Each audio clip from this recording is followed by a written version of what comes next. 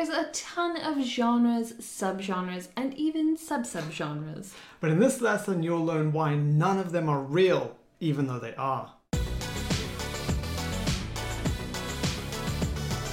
Hello, revolutionary music makers. I'm Kate Harmony, this is Ray Harmony, and welcome to Hack Music Theory, where we help you make great music that stands out. If it's your first time here, please help yourself to our free book, 12 Music Theory Hacks to Learn Scales and Chords, which you can download from our website, hackmusictheory.com. So, one of the most common questions we get is, will your theory hacks work in my genre? As we get this question so often, we decided to dedicate a whole lesson to this genre issue. So, the answer to the question is yes, our hacks will work in your genre because they work in all genres. And there you go. Hope you enjoyed the lesson, and we'll see you next week for another theory hack. Okay, seriously though, the answer really is yes, but let's explore why. So, in this lesson you'll learn the truth about genres. Then over the next few lessons we'll analyze the music theory behind some examples that prove this truth. So if you want to learn what Ed Sheeran's music has in common with the metal subgenre djent and other such crazy but true genre facts, then be sure to subscribe and stay tuned. Alright, first things first. Why is genre so important to songwriters, producers, and music lovers in general? Well, it's because our human brains have evolved to live in tribes, and genres create musical tribes, which in turn results in a divide between us, the insiders, and them, the outsiders.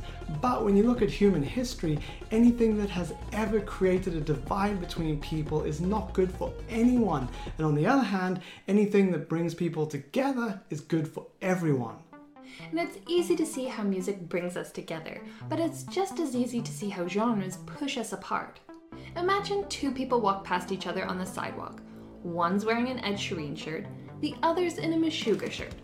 You can guess very accurately what they're thinking about each other, and it's not, "Hey, we both love music so much we're wearing shirts to show it.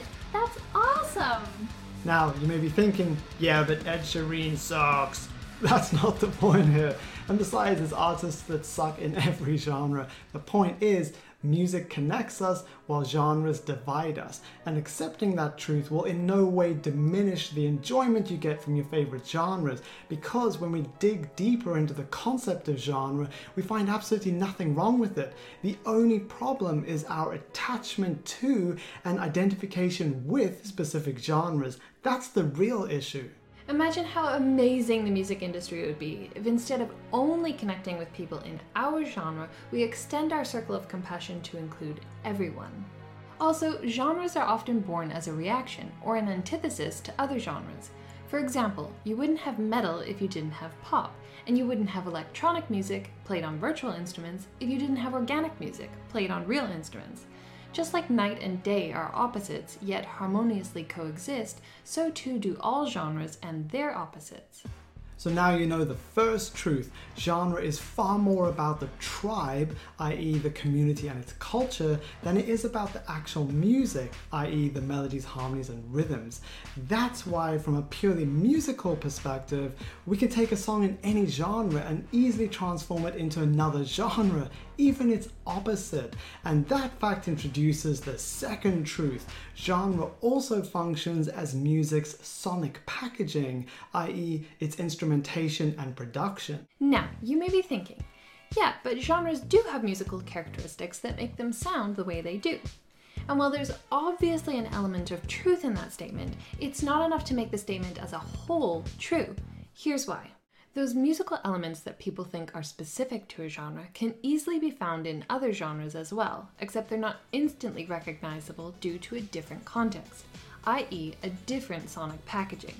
For example, that characteristic reggae rhythm, known as the skank, is often heard in EDM, but isn't necessarily recognizable as a skank because it's played on a synth instead of a guitar. So, what's the takeaway from all this?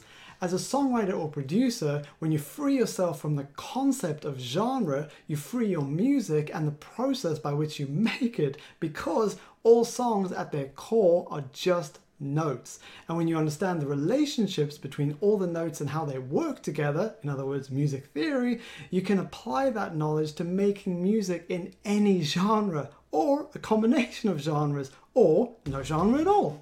And because genres come and go just like trends, it's a waste of time focusing too much on something as fickle as genre. Instead, focus your time and energy on writing great melodies, harmonies, and rhythms, because great music is timeless. And lastly, we have 2 questions for you. What's your favorite genre, and what do you love about it? Also, please help us spread the truth about genres by sharing this lesson with your video friends. Music friends. Thanks for watching or listening if you're on the podcast. We'll see you next week. And remember, music connects, genre divides.